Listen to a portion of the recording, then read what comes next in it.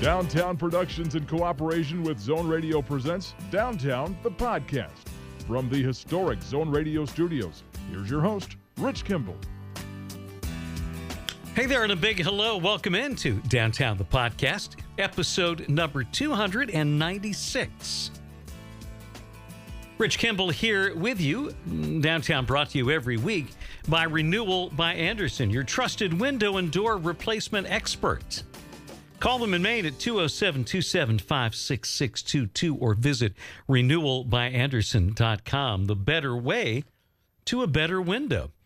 We've got a pair of music guests on the podcast this week, a little bit later on. Peter Lewis, founding member of the San Francisco band Moby Grape. We'll talk about their story and also some of his new music as well. But up first, a country music legend, been making great music for nearly 50 years now. Started as a record company promo man, became friends with Elvis when he first set out and relocated in Memphis, Tennessee. Elvis ended up jump-starting his music career by buying him a tour bus. Details of that story, and we talk about some new music as well with the great T.G. Shepherd here on Downtown. T.G. Shepherd here, Rich. How you doing? I am doing just great. How are you this morning? Well, I'm just having my second cup of coffee, and the sun finally came out in Nashville. It snowed last night, but nothing stuck. But I'm ready for springtime, I can tell you that. Well, we're in Maine, and we have virtually no snow, so you can send a little of that our way. We'll take it. No problem. I'll get it off to you today. Appreciate that. Well, I have to tell you a quick story. The first song I ever played as a DJ on the radio was Devil in the Bottle back in 1975. Oh, my God. You're telling how old you are now. I was very young. I think I was 3 at the time. I was a prodigy. And I actually interviewed you. It's been a while. I think I interviewed you when you first signed with Warner Brothers. You know what? I remembered the name. I think the same name we're going under, or is it? Oh, it's mine. It's the one my mama gave me, so I've kept it all these years. Well, it rang a bell when I looked at it today and went, I have had a conversation with you before. So. Been a long time, yeah. But so great to have new music from you. You and Kelly sound so great together. Can you tell us how you came to record You're Still the One? Well, Kelly and I had, we were in Las Vegas, and Shania was performing there about a year and a half ago, and we'd been thinking about doing a duet album. So we went to her show, and the show was fantastic. And afterwards, we caught ourselves humming You're Still the One around the house, in the car, or whatever. So about that time, we thought about maybe doing another duet album. We'd done one, Iconic Duets, years ago. Kelly said, why don't we make a duet out of the Shania Twain song? It really lends itself to it. It's very romantic. And so we got in the studio, and it just, voila, it just kind of happened. And we released it as our new single, the first single off of the album that drops in April. And had a lot of fun doing it. Well, and it sounds so great, and it's one of those, and you've always had such a great ear for good songs and how to make them even better, but you hear that as a duet, and you think, well, yeah, that song was born to be a duet. There's so many great songs done by single artists that would make great duets. Another song on the album that we did was a remake of the Kenny Rogers hit Morning Desire. Oh, wow. And we went in and did that, and man, I can almost feel the steam off of the console recording studio. But no, it just kind of worked. But I've always loved great songs that hit you in the heart, especially if you're a romantic, and I am. I'm married to a wonderful lady, and I'm blessed to be able to call her my wife. Well, and I was thinking back on earlier in your career, and you have that ability that I think that the great singers all have, that you can take a song that's iconic, Solitary Man, Happy Together, Fooled Around and Fell in Love, and all of a sudden it becomes a T.G. Shepherd song. Wow, what a compliment. Wow, man. Thank you, Rich. I don't know. I always loved those songs you just mentioned, so when I had a chance to record them, I think it's important for an artist to always try to make a song their own, although it might not be their song originally. And I have been fortunate to pick some songs that I did remix on that I've always been pleased with. Well, I want to go back a little bit. For anybody who doesn't know the backstory, you were working as a promo man at RCA Records along the way when you decided to start recording. And, you made a pretty important friend in the business and in a label mate at RCA, right? Yeah, gosh. I mean, I met Elvis when I was 15, and we became instant friends and stayed friends until the day he passed. And, I was a promo guy with RCA at the time, and he was my artist. I was touring with him later on after I met him when I was a kid. We got a chance to work together at the record company, and what a great friendship. I mean, he really kind of believed in me in the beginning, bought me my first tour bus, and gave it to me as a gift. Somebody the other day asked me, said, "Is the tour bus the greatest gift that Elvis gave you?" And I said, "No. The bus was the catalyst for the great gift he gave me, was the gift of confidence, because he believed in me enough to buy me a gift like that to kind of get me started. I couldn't let it down. It made me work harder, and it made me more confident. But that was the greatest gift. But what a great friend to have. Wow, he was incredible. And you knew from a pretty early age that you wanted to be involved in the music business. What were you, 14 or 15 when you set off for Memphis? Yeah, I was a runaway at 15, hitchhiked to Memphis when I met Elvis. And I don't know, my dad was strict. He didn't want music in the house. He was one of those guys that wanted me to, work and not do music. But I knew what I wanted to do with my life, so I had to leave to be able to try to make it. And so I set out on this journey that I'm still on all these years later. And what a trip it's been. I've been very blessed and honored to do what I do for a living. We're talking with T.G. Sheppard here on Downtown. Well, you, as a promo man, you tried to get all kinds of people and all kinds of labels to record this song that you just knew was a hit, and it's hard to believe now, all these years later, that nobody wanted Devil in the Bottle. Another great story, because I love telling stories. I remember the day that I went to my mailbox. I had pushed it to every label and every artist. I went to my mailbox to pick up my Billboard magazine to see it at number 1, okay? And I reached into the mailbox, Rich, and there it was, number 1 in Billboard. But in that same mailbox was a small package that had been returned to me from a major recording label that said, "We're sorry, at this time we do not feel that this is a commercial record." So in one hand, you are number 1, and in the other hand, you got a rejection letter with the same song. So I guess what I'm trying to say is, if you believe strong enough in what you're doing, stick with it, because hopefully you'll get your shot.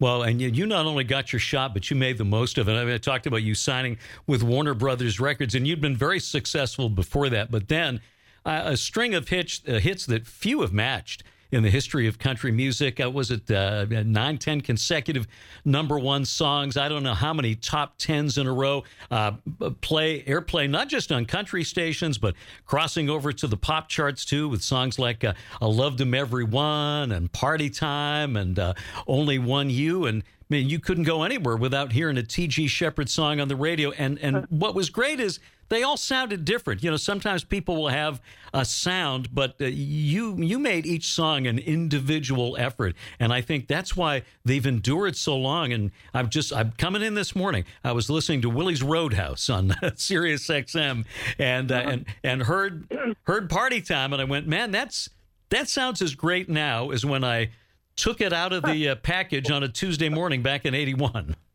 Well, I've been very fortunate. I always felt if I could have 1 or 2 number 1s. I never dreamed that we would have 21 total number 1s and 37 top 10s. Wow. I still have to pinch myself every day. I mean, wow, I still can't believe it. And I know you've talked about it, but what was it like recording with Clint Eastwood? Oh, my gosh. Rich, I got to tell you, he was the most down-to-earth guy that I have ever had the opportunity to even meet, let alone record with. I mean, he was no ego. I remember the day I was standing in the studio waiting for him to pull up. He called me. I was performing in Lake Tahoe, and he said, "Will you fly in tomorrow and do a duet with me? We have a new movie called Sudden Impact, and there's a catch-all phrase called Make My Day." And I said, "Sure." And I'm waiting in the studio there in the lobby, and I expected this big entourage to pull up with 10 or 15 people. And he pulls up in a 55 Chevrolet pickup truck, one he used in Bridges of Madison County, the red Chevy.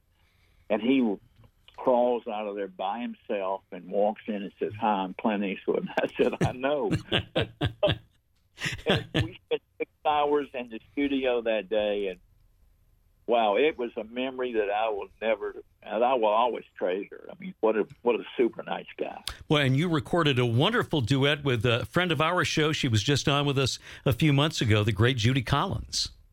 Oh, she just performed in Nashville, and she dedicated the song to me sitting in the audience, and I melted. I mean, Judy is just one of those iconic singers that just lives on forever, and to be able to work with her and do a duet with her was an honor. Now, your last solo album was Midnight in Memphis. You got another one in the works after the duets album comes out? Well, I'm thinking about it. I don't know what I want to do yet, but I want it to be different. I don't know if I want to do just a solo album. It'll be a solo album, but I may do a tribute to somebody. There's some greats out there, and I love their music. So I may do a tribute album to one of my favorite artists. I'm just still kind of trying to figure out what I want to do. But yeah, I'll be in the studio doing a new album this next year. Now, I always think maybe it's because it's when I started in radio, but that period from the mid 70s through the end of the 80s, I look at as a golden era in country music. There was so much good music, so many different influences that came in. What do you think is the state of today's country music? I love a lot of the music of today, and then I don't like some of it. I'm a storyteller, which I love story songs that take me somewhere, and so I miss those type of songs. But I think country music today has reached a new audience that is so exciting. I mean, I look out in my crowds and see teenagers and 20-year-olds singing our songs that they learned from their moms and dads. And it's just really a wonderful time for country music. It is just exploded, and we can't keep up. I mean, we're on the road each week touring, and as I say, I invite anybody to go to tgshepherd.com and pick up our tour info. But no, it's an exciting time for country music. A lot of great new performers. I love Luke Combs, what he's doing. And I'm a big fan of Little Big Town. I love their harmonies. I mean, and then again, I love the Oaks and the Gatlins. So it's a great time for country music. Now, are you still doing your show on the Elvis channel? No, I left Sirius XM because my wife and I are getting ready to start our new podcast. It'll be a video streaming podcast, and it'll probably start sometime late spring, early summer. And I didn't have time to do both, so hopefully I'll return to Sirius XM on Prime Country sometime next year. We're hopeful of that.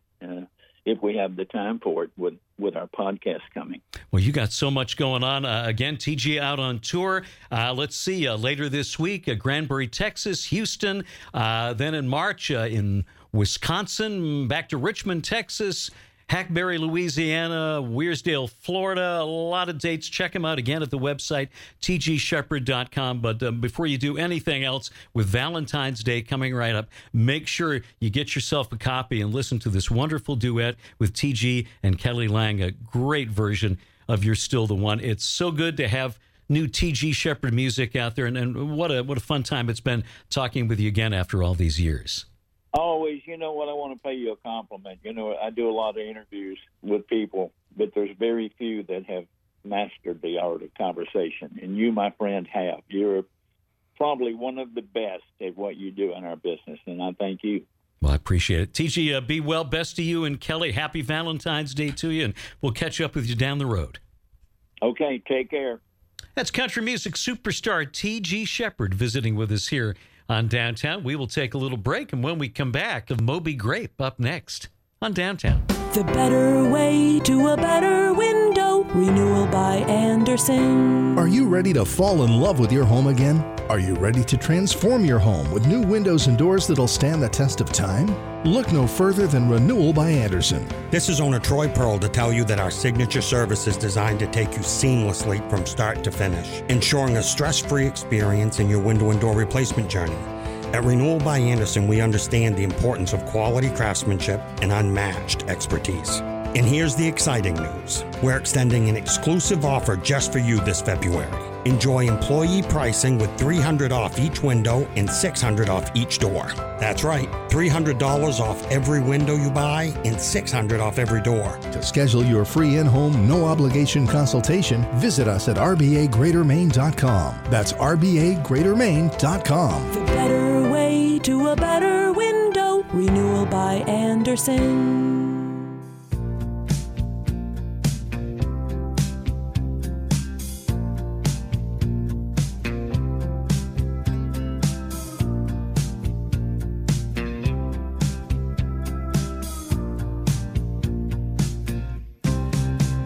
Got that dark hair falling across her shoulders. There's not a man alive that wouldn't wanna hold her. And the way she moves, just the way she moves, that's enough to keep me on a slow burn. Back on Downtown, a little bit of T.G. Sheppard right there. Our next guest, a founding member of the San Francisco band Moby Grape. He's got some brand new music out, a solo album called Imagination. Bruce Pratt joined me in studio when we caught up with Peter Lewis here on Downtown. Man, the album is so good. It comes out officially on June 16th, but I have been enjoying it so much for the last few days. And the theme seems to be what we all know as we get a little older, that our time here is pretty short, and all we really have are the connections we make with each other. The music, you mean? Yeah. Yeah. Oh, well, it's what I do. It's just, and a lot of this was a collaboration with my producer, which is the best work, when you can both get on the same trip and do music, I mean, that's what Moby Grape was all about. Well, in the beginning, And your producer, too, been on our show several times, the wonderful John D. Nicola, Oscar-winning songwriter. But it sounds like this was really more of a collaboration between you two. Well, yeah, the song you just played was, and, the way we work is he sends me these ideas, I think, when you're trying to do something like this, it's better just to start, with the musical idea, and then I get the musical idea from him, and he's usually got some kind of an idea for an arrangement, which means a progression of chords, and then I'll take that and try to shuffle around like in our machines. We can nowadays. One thing I do like about the digital revolution as far as music is concerned is being able to use your recording device like a word processor. So you can try stuff out, and if it doesn't work, just go to some other possible solutions for a problem as far as arranging, So I use these ideas he sends me, make them into kind of an arrangement, which means like, you have a couple verses, like the Beatles had that classic middle eight where they always have a repeating, so you hear the hook more than once, The it gets song stuck in your head, The song so we did that. This way we can do it without having to sit there together and do it from coast to coast, where he sends me these ideas. I send the ideas back to him, what I come up with, and then I write some words to it, and that's what you just heard was just one of those. And that song we heard, part of Path of Least Resistance, I understand that was inspired by some of the management issues that you had with Moby Grape and the long battles to maintain ownership of not just your music, but the name. That's right. Well, I guess you could say it turned out to be that, you know. It started, it might have started from some other inspiration I had, but then it became like when I got into writing the song, which has to do with the way I do it with John as I go through it, you know, like I start singing something, you know, and it's trying to channel an idea or get to something in the end where you know, it's about something. And I guess in the end it became about this guy that was our old manager, and that we were in a 40-year-long litigation with, you know, the longest-running music business litigation in history. And, you know, but the guy, he's passed away. I don't want to say anything too negative because he got us together, okay? So life is like that, you know, you get an opportunity to play with these great musicians, which is what my experience at Moby Grape was I feel very lucky to have been playing with Skip and Jerry and Don and Bob, you know, because they were great musicians. And so, you know, now the band is kind of, you never get out of Moby Grape, you know, but we're not working anymore. I'm getting out there and singing. I just heard Robert Plant do one of our tunes last night. I was sent an email by one of the band members, old ladies, and she said, "You got to hear this." And I did the link, and it was Robert singing this song we did on our third record called "It's a Beautiful Day" that I didn't write, but you know, we all used to inspire each other to write about what was going on in our lives right then. You know, Moby Grape was more like, you know, like a thing that we were a consortium of songwriters where we all had, you know, we were willing, you know, to get together at some point in the beginning. And, you know, the idea was to figure out how to play songs, the songs that we wrote better than nobody could play those songs that we wrote better than we did. That was our bar, you know, that was what the agreement between us, you know. In the beginning when we did our first record, that's what happened. Through the rest of the career, you know, because we got famous so fast that we didn't know each other that well, so, you know, everybody sort of got on their own ego trip. And then we got to a point where we thought the bar was not just figuring out how to play the songs we wrote, you know, in the best possible way they could be played, which it's a group effort when you're doing that, you know. But when you get like a little bit of fame, somehow the ego, you know, comes, and then everybody is like, you know, sort of trying to get everybody to play what, you know. There's a classic in the Beatles documentary, to Get It Back, there's where Paul's talking to George, and George, you know, that he can't please Paul. You know, he's one of Paul's tunes, and George says, "Well, look, I'll play anything you want. You know, right. I'll do anything you want me to do." And it's like, that's not what the Beatles did when they were first happening, because they were playing those songs. They were all in total agreement about how you played those songs that they made famous in the beginning. You know, which they got better songwriters. You know, but what they had is that thing, that agreement, you know, to play those songs that they wrote better than anybody else could play them, you know. And I think that's what Moby Grape did in the beginning, you know. And then we got sort of like a little bit too famous too fast, and then, you know, everybody wants to be the most indispensable member, you know, like, and that's what we get on the second record. But I heard that going on with the Buffalo Springfield too, who were our friends, you know. They were going through that, you know. And so, but anyway, this guy that was our manager, yes, the song was about him, you know, being this guy that sort of like appeared was as an angel, sort of father figure. He had been the manager of the Jefferson Airplane.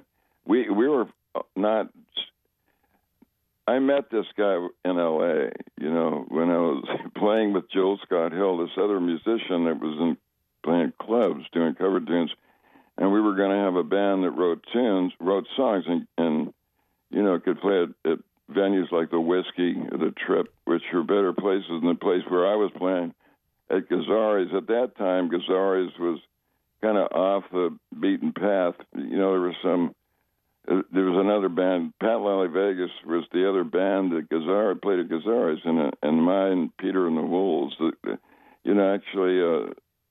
Pat Lally became Redbone, and they had a hit, with "Come and Get Your Love." Right. I still hear people playing it. It's on the Muzak. You go in here and "Come and Get Your Love," and I think of Pat Lally in those days. We were playing at Gazzarri's. They do a set, and then Peter and the Wolves would do a set. But it was you doing cover tunes, and you want to, want to be part of the '60s.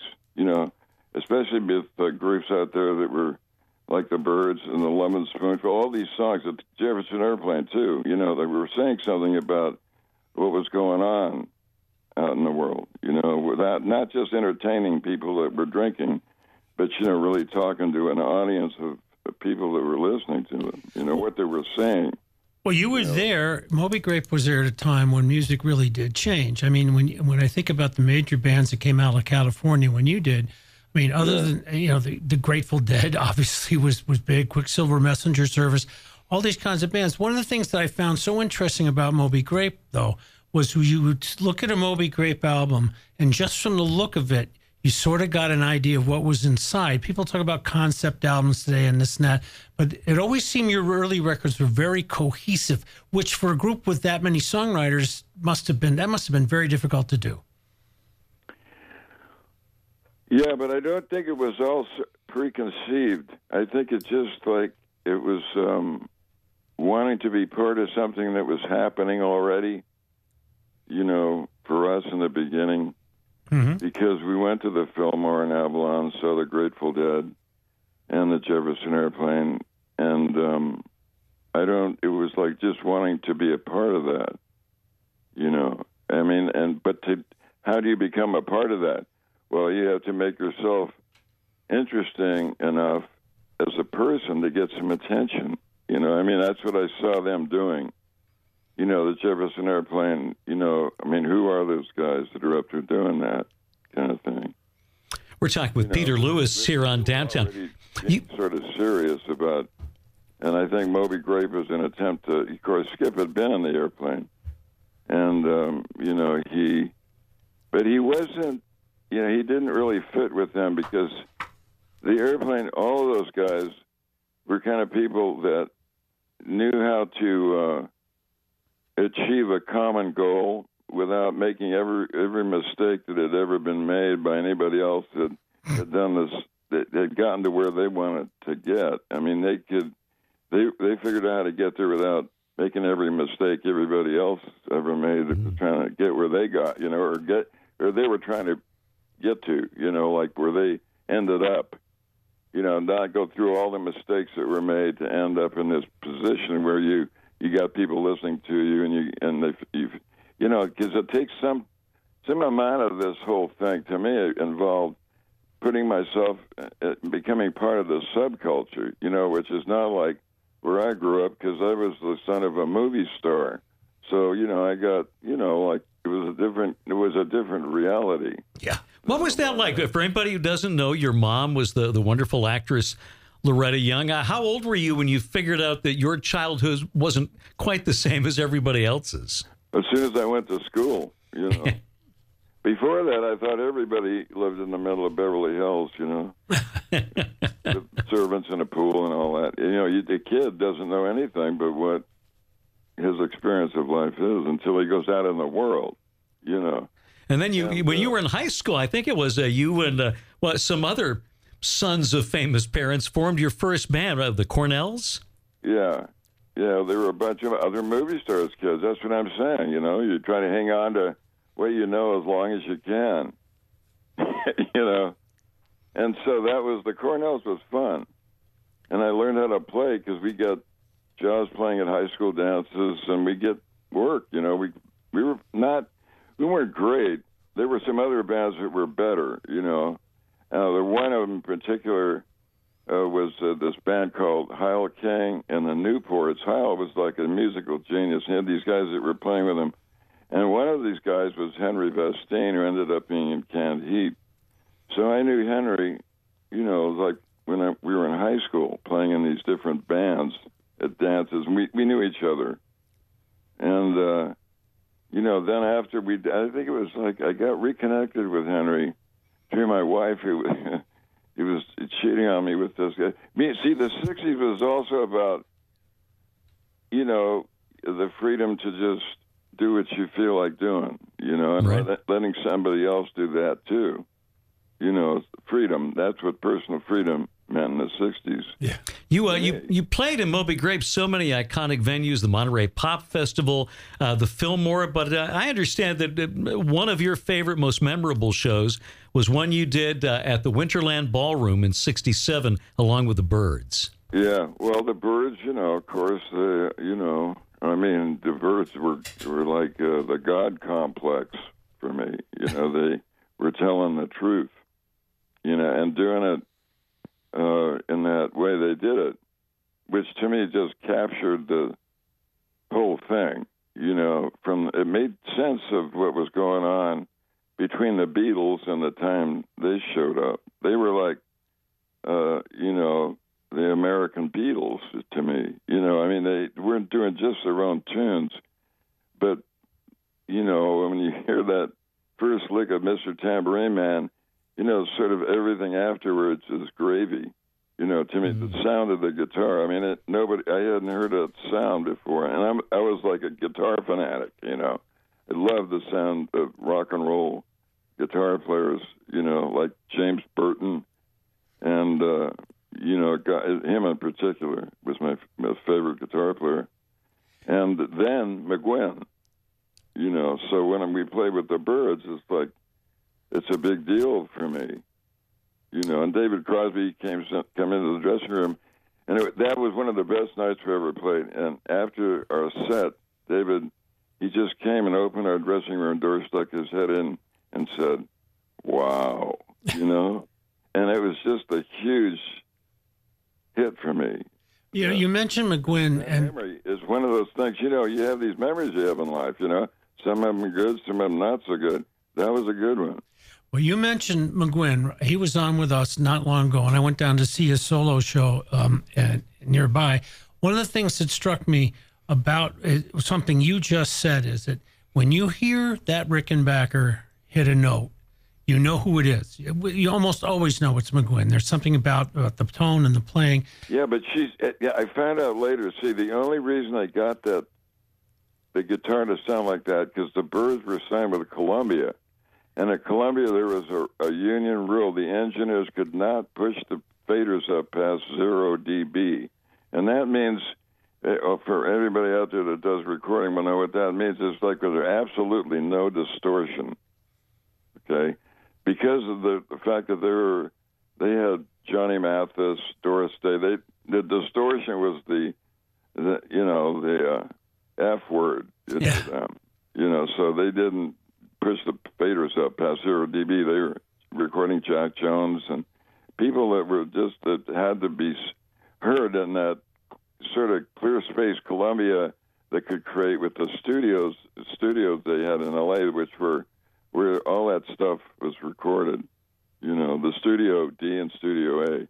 We used Studio D when we recorded, and Terry Melcher produced the Byrds. Okay, so Terry's father ran CBS at the time. So Terry could turn the faders up as much as he wants, you know. He doesn't care. He'd do it if the engineer doesn't do it. The engineer just goes sits in the other room, and Terry does it, you know. And Terry was that kind of cat. We're talking with I knew him. Talking with Peter Lewis. His new album is called Imagination. One of the songs I really love on the new album is called "Saying Goodbye." 0 dB, because if you don't. What you get is a bunch of signal noise on the rest of the track. You have to saturate that track with guitar signal without making it distort. And that's what he did for McGuinn. I mean, they worked on it a long time before they got it to sound the way it did when you heard it on their first single, that song, Mr. Tambourine Man. But, I mean, they got that sound on his guitar. Nobody else could get that sound on their electric 12-string. Only McGuinn, because he got him and Terry figured out how to do it. People go, oh, yeah, you got it. It was almost very scientific for a cat like Terry, but I think he didn't. He automatically knew that that's what you got to do to make the guitar sound big. The way it sounds is big. Like most guitars that you hear, do not sound as some sound bigger than others, and the bigger ones are the ones that get the most attention. But it's hard to get the guitar to sound big. It used to be, because of what you don't want on a vinyl record is that the signal that it creates or the vibration to knock the needle out of the groove. If you do that, it's like the whole thing. You have to scrap the whole bunch of them, make another master, and press another issue, So, but Terry knew how to get it right there, or it didn't bounce out, and but she sounded bigger than any other of the guitar players.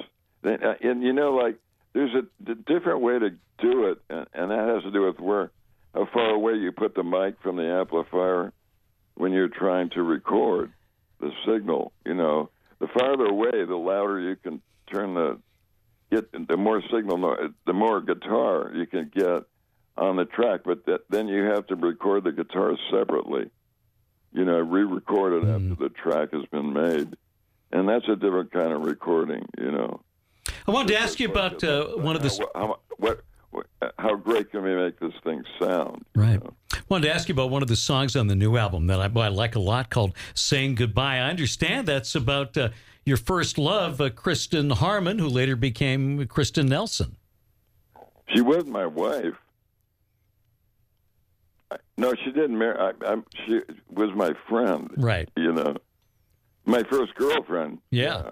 Your first love, right? Yeah. And so, what did you say? Oh, the song. Yeah, Saying Goodbye. The song was about when she died. Because you two had reconnected, right? Yeah, well, she married Rick Nelson, my hero, because we broke up. Because she wouldn't put out, I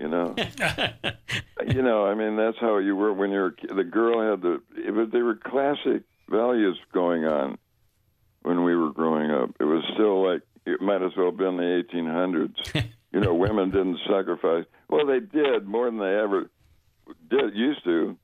I mean, and nowadays, you like shaking hands. But when I met her, it wasn't like that yet. So anyway, we did this little dance. I'd bring my guitar over there and put it up in her basement and play her stuff I'd figured out. She'd sit there and listen to it and look at me with those dreamy blue eyes, and that big smile on her face. I mean, you would love her. She was beautiful, So, but she married Rick Nelson. Another funny story about Rick, man. There was a guy in our band, this guy Jim O'Keefe, who played sax in the Cornells, right? And he liked Chris too, and he was way better looking than me. And he had a car, and I didn't. So he took her out in his car, and then they came back. She said she had a headache and made him take her home. And then, so she goes in and says goodnight.